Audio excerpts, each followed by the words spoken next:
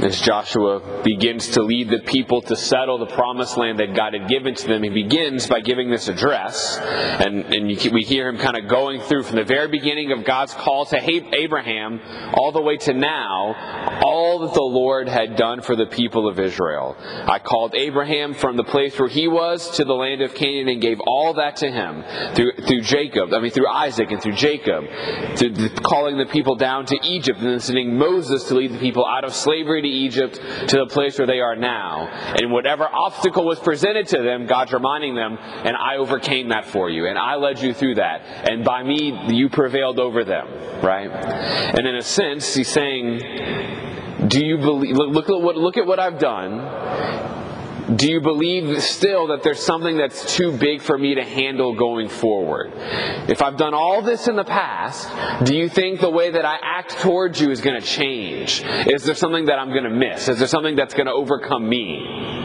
Because I think so often we need to be reminded of this, because no matter how much we recognize that God has worked in the past, yet so often when the next thing comes, the thought, can God even handle this? Is this too big for the Lord? Well, what about this?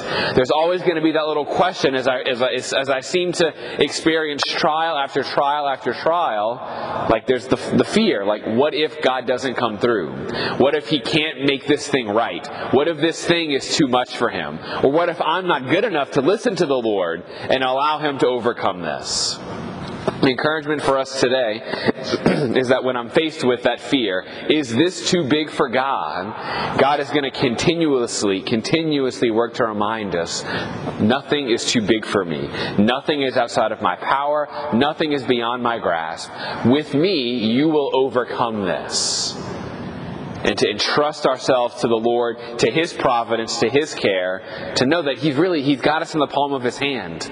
That's what He tried to let Israel know through the entire Old Testament. I've got you. So long as you listen to me and follow me, no harm will ever come to you. And He wants us to rest in that. I think an invitation for us perhaps is, this is kind of Israel's history with the Lord.